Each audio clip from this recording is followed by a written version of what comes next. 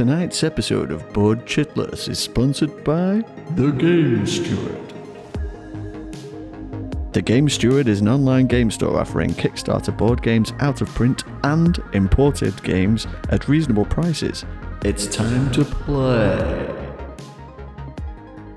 Hey there, Chitheads, and welcome back to another episode of Board Chitless. I'm Lecky, and this week I'm joined by Tristan. And this week we've been fighting. We've been fighting each other, and we've been fighting other people. It's been vicious. It is, and it has. We've been playing Vikings and Street Masters. 878 Vikings. 878 Vikings. There's not 878 of them. It's set in the year 878 AD. There's an awful lot of Vikings in there, though. It seemed. We probably killed at least 878 just tonight. Nice. But before we get into that, we've got UK Games Expo coming up in the next few weeks. And a small games production company by the name of All or Nothing Productions are going to have a stand there. Is that right? I've heard of those guys. Yeah. Showing off a few games. Where can we find you? Stand 1E8 for All or Nothing Productions Limited. Come and say hello, and we'll have demo copies of 1066 Tears, Demony Mothers, Gloomy Killforth, and Mark Chaplin's going to come down and join us on the Sunday with Lifeform as well.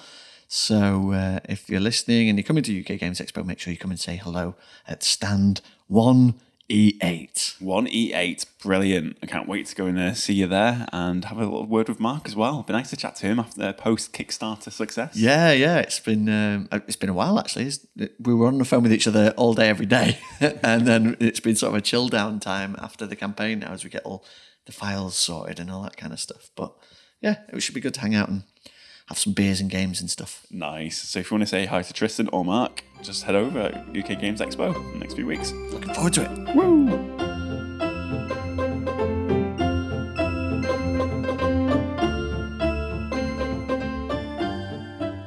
So Street Masters is a combat game by Adam and Brady Sadler, who we interviewed way back when in episode 9. So if you wanted to hear them talk about some of their previous projects, as well as Street Masters in particular, just rewind your time machine on SoundCloud or iTunes and go and visit there. We had great fun playing Street Masters. Yep, cooperative game, 1 to 4 players, recreating the old beat-em-up arcade games of Streets of Rage, Double Dragon, Final Fight, that kind of thing. Yeah, it does it really well, doesn't it? It's very evocative. There's a lot of other, did I say Street Fighter? You said Street Fighter, Final Streets Fight, of Double Rage. Dragon, Streets of Rage. So it's like the beat 'em up sort of arcade ones, but also this is more of the co-op one, like Double Dragon, where you're teaming up against hordes of they just keep coming at you. Foes. But very clever, very interesting designs. There's a lot going on. Yeah, there's a lot to like, I think. There's a lot of decks floating around. The board itself, it's very compact, isn't it? It seemed almost, I'd say, small size. Disappointingly small, almost, until you get into it. Yeah, because I was like, what? Just one tile? We through this in a matter of seconds. But no, it makes the tile very interesting. It's got some clever mechanics whereby you pick a tile that you're going to fight on, and that gives you a deck of event cards that sort of tell you the scenario. So, for example, tonight we were fighting in a cryogenic chamber that was churning out clones of bad guys who, if we didn't stop them in time, they would power up and come out of the tubes and attack. And that is independent from the enemy deck that you then choose. So the enemy deck dictates the boss and the boss's minions and the boss's attack cards that come out. Then each player chooses a hero, and each hero plays radically different. We got all the Kickstarter shebang, so there's a load of stuff in there. There's a load of different characters. And you were playing as Brandon Lee. I was playing as Brandon Lee, yeah. And I was Clint with the hat and the gun. Yeah. Not Eastwood, somebody else. And we were up against the Kingdom, led by the female version of M. Bison, who is the Jackal. But it's like Sonya and Edison had a love child, and then that's what you had. So it's a lot the artwork and the characters, very close to some intellectual property or some like familiar faces, such as Bruce Lee. The artwork by Creation Studio, who we've worked with before. And they've done a very good job. Really good job. Yeah. Very sort of cartoony, stylized, Street Fighter-y images. They look really good. Yeah, really nicely done. Almost like with the way that the lighting and the shading's been created, almost like the images that you used to get on the back of games or on the side of arcade cabinets. Yes. There's loads of like really nice lens flares and twinkle bits and stuff. And it's just they've done a really consistent job as well. It looks like all the cards were produced by the same artist. Everything looks the same, feels the same. Nothing feels really shanky in it, and it's like you said, it gives you just a nice retro feel. Yeah, and it is weird because you'd think for something like that, you'd think, how do you capture a sort of button bashing game, and give it depth and complexity, but actually that's exactly what they've done. So it's a dice roller miniature game. Miniatures are okay quality. The dice rolling is driven by the cards. Yeah. And one of the sort of consistent things in the Sadler Brothers games is that you always feel like you can do something. You've always got good choices. Like in Warhammer Quest, you choose from 4 different actions. But that sort of gradually limited you. Those actions were used up and then they're gone.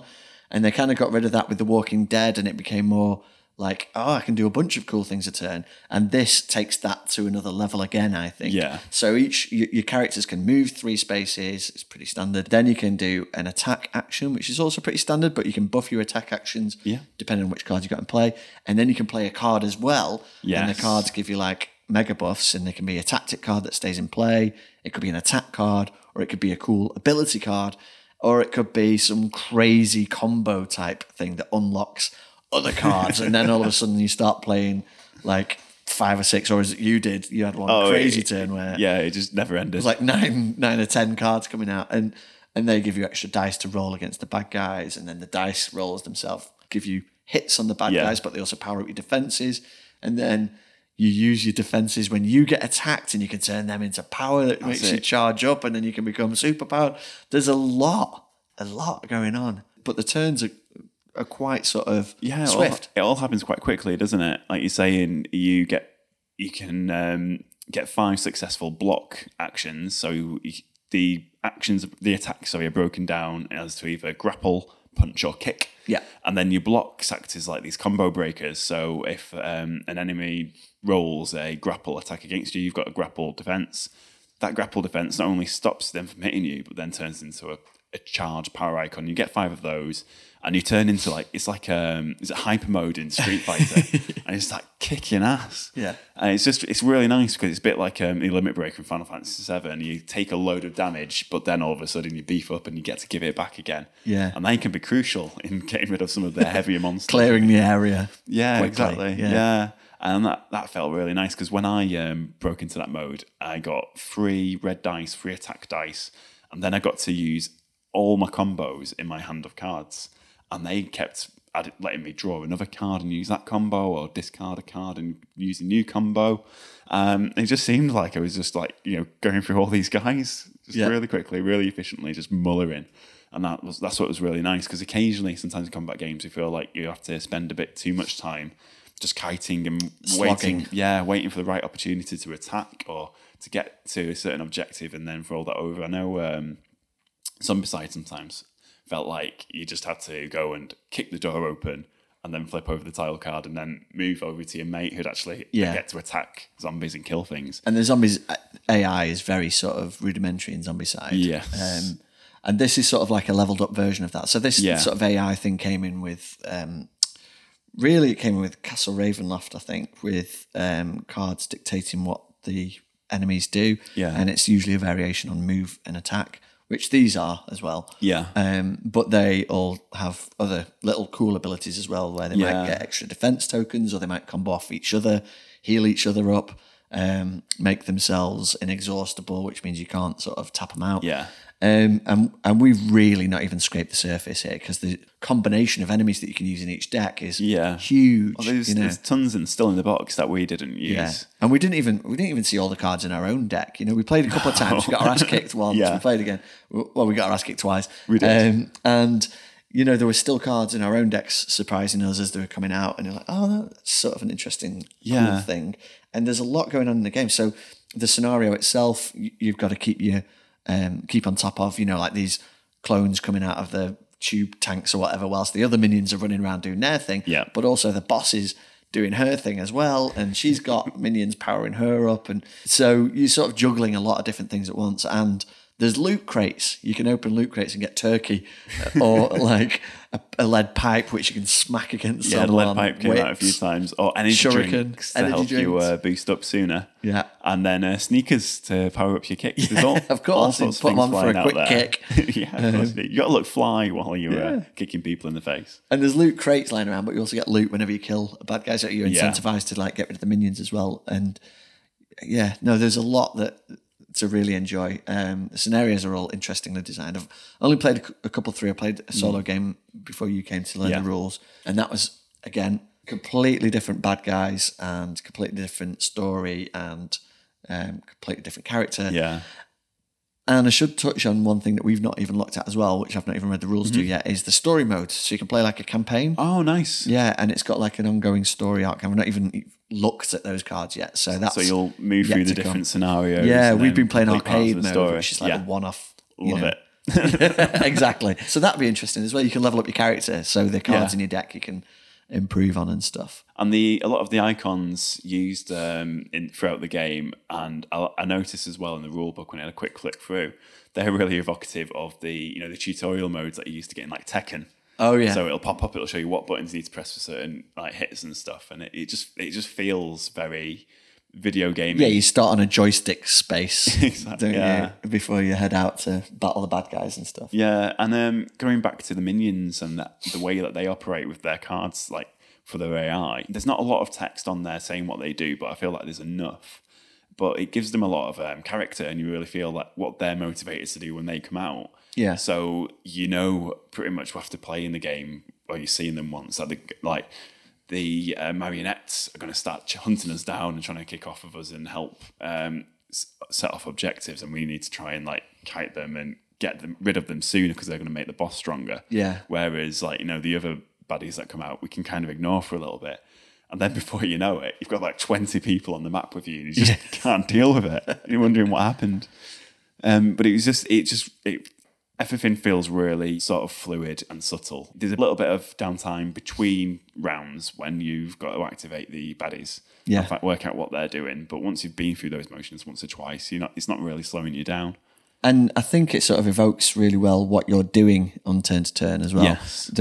I really liked The Walking Dead, but one of the minor issues I had with it was some of the actions were a bit mechanically disconnected. You were sort of like, what am I actually doing? What's the character actually doing here? Yeah. He's giving somebody else, I can't remember what all the different stats were now, but you're sort of giving somebody else morale whilst healing your own morale and attacking with words and stuff. And it was just a bit sort of, they were cool and the abilities were interesting, but it was little bit disconnected. Whereas here, you definitely know I'm kicking someone in the face and I'm using like a mega lightning power kick to do it, or a 1-inch punch you were doing, or half-inch punch and stuff like that. And I was firing shurikens at people and shooting them, and so you're always doing a cool arcade move and nipping around the map doing that. Yeah. So it just feels nice. It feels like it's simplistic but interesting and dynamic. You could be grappling someone, punching them, kicking them, or any sort of variation on that, boosted by the cards in your hand. And the cards are always interesting. The decks are they're big enough that I think you have 3 of each card. Yeah. But there must be like 10, different types of cards in each deck. So you've always got like cool things going on and tactics that you bring in that power up every card that you play. And the cards start feeding off each other quite quickly. Yeah, and you always feel like you're achieving, which is, That's right. And in the unlikely event that you do kind of max out on cards, or the cards that you need to attack somebody don't come into play, then you've always got your basic attack on your character card. Yes. So there's always something to do there. So it's like once or twice in the first round, you'd end up with just tactics, which are great when you get an attack card, but you don't have an attack immediately, so you can rely on that. Yeah. Or if you've got no baddies to attack, then you can just cash in your action point for a defense die. So you roll the die and it'll tell you if it's a grab, a kick, or a punch that you can absorb next time. Or you can sprint to a loot crate or whatever. Which is what we ended up doing the most, wasn't it, really? Or you can attack with an action card that you got in play, like your character action card, and you can attack again with your action card in hand, which led to you sort of kicking some serious butt in a couple of moves that we didn't expect. You get someone down to 1 health and then you're like, oh, actually, no, I can finish this guy, Yeah, there's nothing better than kicking somebody through a plate glass window and realizing you get 2 extra damage for doing it. Yeah, and you can hit the person behind them as well. Yeah, this is really nice, and without the need of bringing out loads of different types of obstacle tokens, the Saddlers have really managed to bring that feel to life. So you really do feel like you're kicking someone through a cryogenic tube, Yeah. Even though you just moved them back a couple of hexes on a tile. I'm just going to look to see what's on the other side. It's like, like a big sort of office space as well. So yeah, each tile's like double-sided, and the graphics are quite sort of nice. Yeah.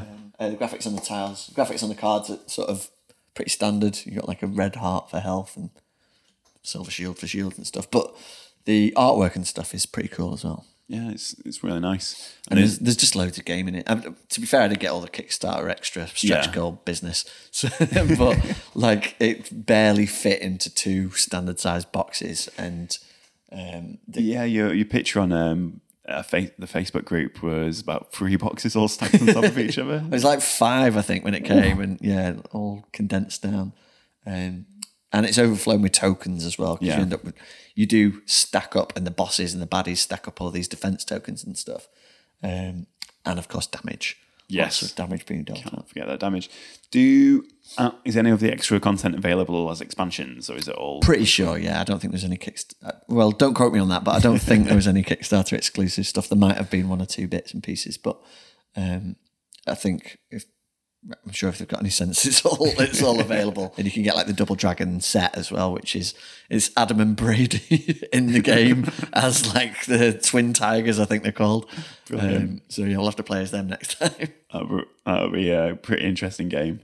It's definitely one to go out and grab if you're a fan of your arena combat and you're just looking for something fresh and exciting. I think this one would be a really good recommendation. Yep, excited to play it again. Looking forward to exploring it more. Wicked. Let's get down on that.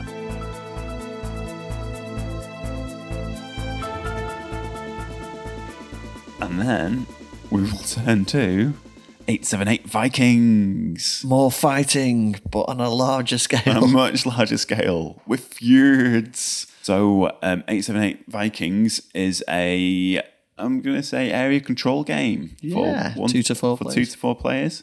From Academy Games. And is this another Kickstarter?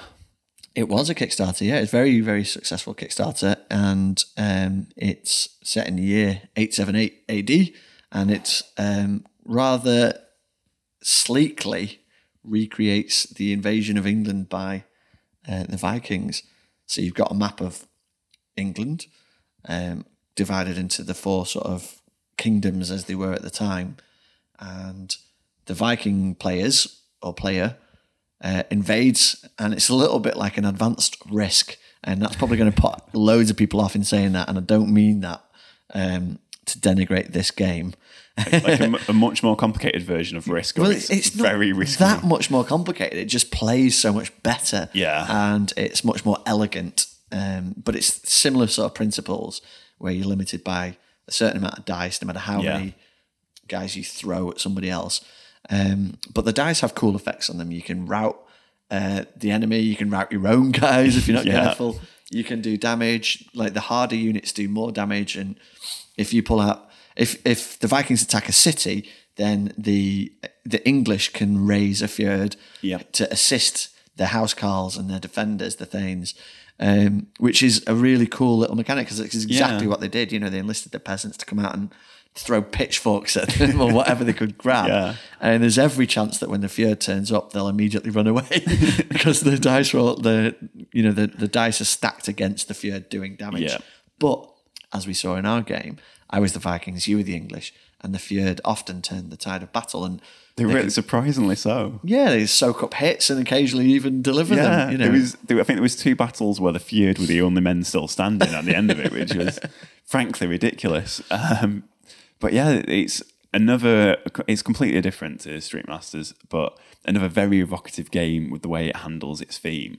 You basically, like Chris was saying, you've got this huge map of England in front of you broken down into loads of little kingdoms, some with cities, some without, and then there's some that will give you give the English forces recruits at the start of each of their turns.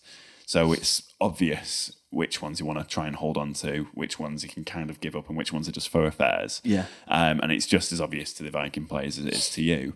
And that's the meat of the game, really. It's how do you go about defending these places whilst also making sure that you're pushing the Vikings back from all the cities that they inevitably stole from you. Yeah.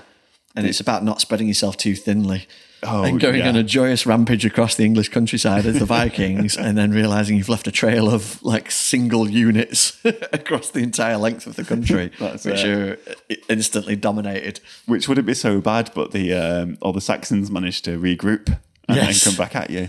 It was there's loads of lovely mechanics in it. There's there was a consistent case of your Thanes running for the hills like when battle started. Never stay. But the interesting thing is with this game, if a unit's killed, it's just removed back to the pool and it can come back the next time you reinforce or whatever.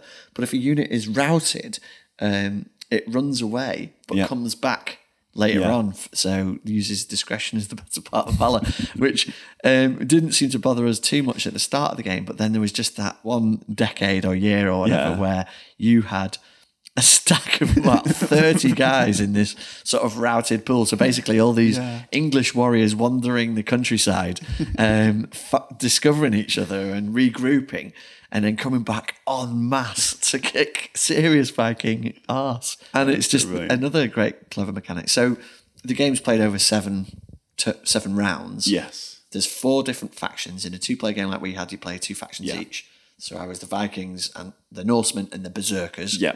And you were the Thanes and the Housecarls. So in a 4-player game, you'd split that and play 1 faction each. Yeah. There's a unique thing where you don't know who's going to go in which order in the round. Yeah. And whoever goes first gets reinforced at the start of their turn. Which is glorious. It's the best part about the turn. No, it is. It's brilliant. And that's the thing that you're waiting for when you've got your forces stretched Oh, it so really is. thinly. So the English reinforce the towns that they occupy, whereas the Vikings are waiting for the boats to land and the new leaders to come over with the horde, the next Viking horde. And it was our first game, so we didn't know how that was going to play out. But those hordes get sort of bigger as time goes on. Yeah. And of course, the English reinforcements get bigger over time as well. So the stakes are constantly being raised. And the way that the battles play out, they go back and forth. You never know. You know, there was some times where you thought it was going to be a sure thing. Yeah. And then one brave Uhtred-style warrior would be holding out against an entire like army. I mean, what did you think of the way the battles play out with the dice rolls and stuff? It's very, I'll be 100%, Swingy? 100% honest. It's very swingy because it is very luck dependent. The dice are balanced, like you mentioned before with the thirds. I think you roll a 6 and they'll kill somebody. You roll anything else, and then you just stand there. Or I think it's a 5 or 6. Is it a 5 or a 6? So there's like 2 sides where they'll hit, 1 side where they don't do anything, and like 3 sides where they'll run. just run. I think. Yeah. So you're not expecting them to hang around or do much damage. But when I turned up, I got 1 card. I already had quite an army out, and then you draw a feared card, which says how many Guys come armies actually turn up. And I think each number represents about 200 people or whatever. So I got 1 card where I got 5 feared little units to come out. It's like the maximum, Yeah, so I got 1,000 people out and already a pretty decent army. I was like, yeah, we're going to do this. First roll and half of them run away. But then the rest of them just keep fighting and I managed to get some good hits in there. Yeah. And you just never know which way the dice is going to go for you. And when you do need good luck, you just guaranteed it's going to desert you. But there's the fun in the game, though. Yeah, there's some devastating battles on both sides. Exactly. Where you rolled all hits on like 6 or 7 dice. Yeah. And that can decimate an entire army, can't it? Exactly. And it would be, I think there would be a lot of people that would accuse the game of being too luck-based. But if it wasn't like that, then that whole idea of pushing your luck, do I be quite conservative with the amount of troops that I put into this fight, or do I put in those extra few, might lose them, they'll be out of this district so that I need them in to kind of shore it up for next 2 turns. Yeah. But F it, let's just go for it anyway. And that decision wouldn't be the same if you knew that you had the cards in your hand to push it forward. it'd be completely different. So we had such a good time, mainly based on how badly some of the dice rolls were. Well, we might be playing that up too much because you do have cards that can mitigate the rolls. Oh, yeah, you have like section shield walls. Yeah. You can have traitors in the enemy camp, who turn that's brilliant. like to the other side and stuff. You can bribe, the enemy. And so there are ways to affect certain battles outcomes. And of course, how much you're stretching yourself across the countryside. And we had some great little narrative moments. Like I was dreading all the way through the game Alfred the Great turning up. So the Vikings have leaders all the way through, and the leaders are great because they can guide armies around and they can drop off troops here, there, and everywhere. And the English don't get any leaders; they just get hordes of disparate groups all protecting their own self-interests. Well, it's the cities, isn't it? So the English reinforce from particular city sites. That's right. Which is good until the Vikings take them all away. Because as the Viking, you've got to block those reinforcement sites. So you're going to take the big cities, which is a big resource investment because then to keep them, you need to keep Vikings there. It's just exactly what I wasn't doing.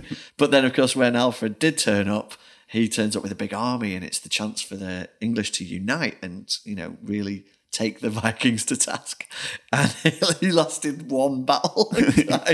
Immediately. We rewrote history entirely. It was incredible. But there was, in a similar vein, you dropped 4 or 5 Viking leaders along throughout the game as well. And, that feels crushing as a Viking until the next leader turns up with a new horde as well. It felt like quite early on then the leaders were under control. Yeah. You get a new leader the next turn and then they'd just romp through the centre of the board, which created their own problems. But by getting some decisive victories quite early, I feel like I just managed to get a good foothold on this southern England where when we did a bit of a training game, didn't we? Where we just played a turn each. And you just completely took over that side of the board, which is what I was fearful of. Managed to stop that from happening, but then you just went through the centre of it anyway. Yeah, well, that's the great thing. So it starts off, you can only invade from the north. Yes. But as time goes on, the Vikings got more daring and ventured further, and then you can start attacking from the south or even come from the other side of England and attack from the west coast and stuff. So that's implemented really nicely as well. You have to wait for the right leaders to come along to be able to do that. Yeah. But once you do, you can attack from anywhere, and then, it feels like you're screwed as the English because you don't know where that attack's coming from. But of course, you've got your reinforcements steadily coming in and all these developments of your own with Alfred and everybody on the way. So no, I think at any given point it felt like it could have gone either way until it didn't, and until you managed to wipe me practically off the face of the world. Yeah, well, I was lucky in a sense that more of my troops fled than were killed in most of the battles. So at the start of every Fane turn, then I'd have about 40 people to add to the map by the end of the game. It was like pretty ridiculous, but at the same time, it was a lot of fun to just drop them down and see if we can clear up a few messes. And there's a lot of fun, excruciating decisions in which battles to have. You could have been really defensive and just sort of built up and waited for me to attack because the defenders get the advantage. They get the first attack, basically, the first roll. Yes. And similarly, there's occasions where I'm like, well, I've taken a few cities here, but if I don't take the next one, he can reinforce right next door. Plus, it's the third advantage. If I stay in a district that's got a city, I don't move out of that, then I know I'm going to get another 2 to 4 pieces to help me next turn. Yeah. Whereas if I move away from that security, then, I put myself anything in danger. could happen. But sometimes you just need to leave the fort. Sometimes you need to leave the fort and wipe out this Viking scum. Definitely. There's enough to this game to warrant replays. You could play again, me as the English and you as the Vikings again, and you could get completely different leaders. Yes. Which is quite nice. It just brings a bit of... different order. I think it plays through the same way. No, well, there's about 7 leaders, isn't there? Yeah. And there's... If you don't win the game in round 5 like you did, you would see them all. You'd get through. Oh, I see. So you will get through them all. Yeah, you put down. So there's a treaty card, and if you play both the treaty cards from each faction on your side, you can potentially end the game earlier with lower conditions. So the idea is to control as many cities as possible, and if the Vikings ever control 14, they win. And if the English wipe the Vikings out of England and they don't control any, the English win. But with the treaties, those numbers are reduced. So I think you'll need 9 cities as the Vikings to win, and if it's less than 9, the English win by default. Right. Okay. So that's why it ended earlier tonight. There we go. Rinsed us a lot earlier. But yeah, again, it's a Kickstarter and there's loads of extra expansion stuff which we didn't even touch. There's loads which changed the game dramatically. Yeah, you can pillage churches, there's like new leaders, there's forts and all kinds of other stuff which we've not even looked at. This really like adds a lot of like depth to the game, really. And again, thematically, it feels like we're planning the invasion of England or we're trying to defend it. There's loads at stake, and it's just a fun puzzle to try and work out who's going to take what and how you're going to take it back, and how can you stop the English from clawing back from this devastating attack. Because the first round, it's the Norsemen go first, isn't it? So at the start of every game, the Norsemen will go first, and then the rest is down to chance. So, as the English Thanes and the housecarls, so you just have to sit there and just take your lumps, and hope that you can get a few districts back. Yeah. But yeah, it's just a very interesting game. You mentioned Game of Thrones earlier, as in the board game, is. and it's like a super pared down version of that. There's a lot more going on in Game of Thrones, lots of backstabbery and diplomacy and stuff like that. This gets rid of all of that. You don't have to think about any. I mean, even the treaties themselves are only sort of like a consolation prize. Yeah. It's just war, out and out, Yeah. murdering each other backwards and forwards throughout the entire game. And how best can you do that, and where can you inflict the most hurt? And I think in doing that and just concentrating on that experience, honing it down, making it quite simplistic as well, because it plays very quickly. The turns play quickly. Yeah. I think it succeeds really well. I think it does a really good job. There's even 2 districts of marshland which we didn't bring into play. Oh, yeah. So in a really, really bad game, I suppose I could hole up in there and keep coming out just as a point to sally, because the Vikings can't enter it, can they? Or they can. No one can enter it in the main game. The marshlands, it's impassable. So there's 4 shires which you can't move through. But there are scenarios as well at the back of the book that play a lot faster, and they focus in on a specific period. So they might only be over 3 rounds or 5 rounds. Right. And it would be like when Alfred was driven off to hide in the marshes, and you play through that scenario as well. So that's yet another sort of spin on it that's in the basic game as well. Yeah. And there's a lot of events sort of brought back in cards. So like you're saying, when like Alfred was pushed back to the marshlands, there's the 8-bit stone card. So there's a particular, I think it's called like Alfred's Gambit. Yeah. And if you play that, then if you're fighting as the Saxons, then you can raise a Fjord card when you're attacking the Vikings, which is brilliant. Because it means you're going to get those extra units. And Cannon fodder. Yeah, and it's really evocative of a sort of like a last stand. Yeah. And it just so happened when I did that, I just had all my units kind of pushing forward into Winchester, which just made it even nicer. No, it was a nice touch. And again, as well, we played with the basic setup where you have a set of 5 event cards that get shuffled into your deck. So each faction has their own deck of 12 cards. Most of the cards are movement cards, but you also get 5 event cards, which can be like shield walls and or traitors in the enemy camp, or spies, or the Navy, where Lecky can bring a massive army over the hill that I never saw coming, and all that kind of thing.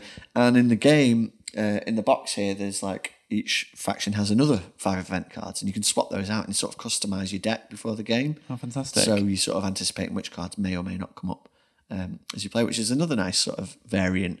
So there's a lot of stuff that we've not even implemented. But for a first game, played really smoothly, really quickly. You know what you're doing. You know it's war from the outset, from either side. And you've got to be aggressive as hell, and also defend your corners and not spread yourself too thinly like I did.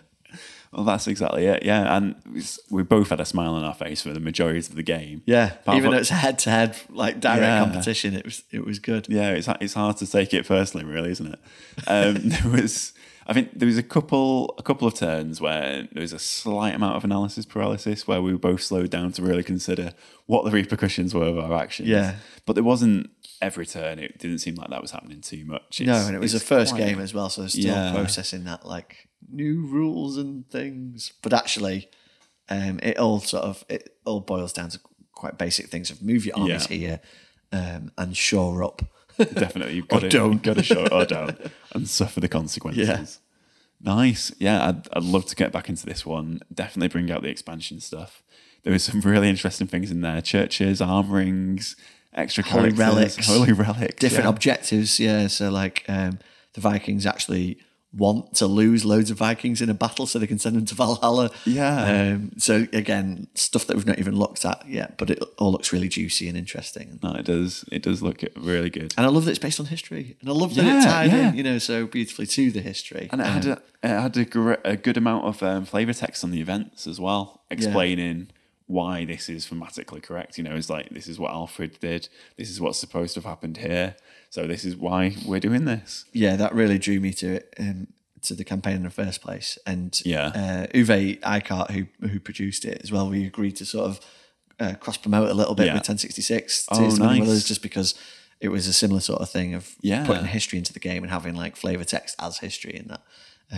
And I think we both sort of really appreciated the angle that we've gone for there, at the risk of self-promoting. We never do that on Board Shirtless, do we? No. But no, it was. It's good, and at the back of the booklet as well, there's about 4 or 5 pages that tell you about all the different characters and Ragnar Lothbrok and Rollo and all the other big Viking leaders. It's a great one for the history buffs as well. Definitely, absolutely. In love at the moment with Bernard Cornwell's Last Kingdom books. Yeah, and I know and the TV show. And the TV show, very loosely based on historical events, but they're a lot of fun. And of course, Vikings, the TV show. Yeah, I still need to get into that. In the zeitgeist. Yeah. You've not watched it yet? I've still not watched it. You need to watch it. I need to get on it. When I've done Last Kingdom. When you finish with Utrecht Adventures. Yeah, exactly. But there's an awful lot to enjoy in this game, and it doesn't outstay its welcome, I don't think. It'll be interesting to see how we feel after 6 or 7 more plays. Yeah. But with those expansions, just amount of stuff in the expansion pack. And I don't even feel like we need to add them in yet. I'd like to play it as it is. I think there's a bit more nuance to discover here and work out, how to go about stuff. The board looks nice. Board's beautiful. The miniatures are teeny tiny. They're probably less than a centimetre, so... Yeah, you need to be careful. Table. We were accidentally flicking them off the edge of the table, weren't we, by accident? There's a few times when I think you coughed and half the pieces moved across.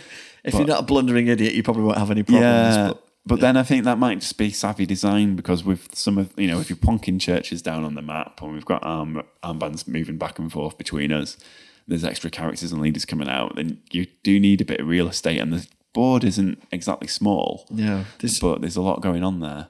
Maybe someone might do some customized minis. Wow, it's just a little bit bigger. I think there's a bigger board you could get as well. I didn't opt for that, I don't think. But it's like a gigantic version where you can probably have life-size Vikings.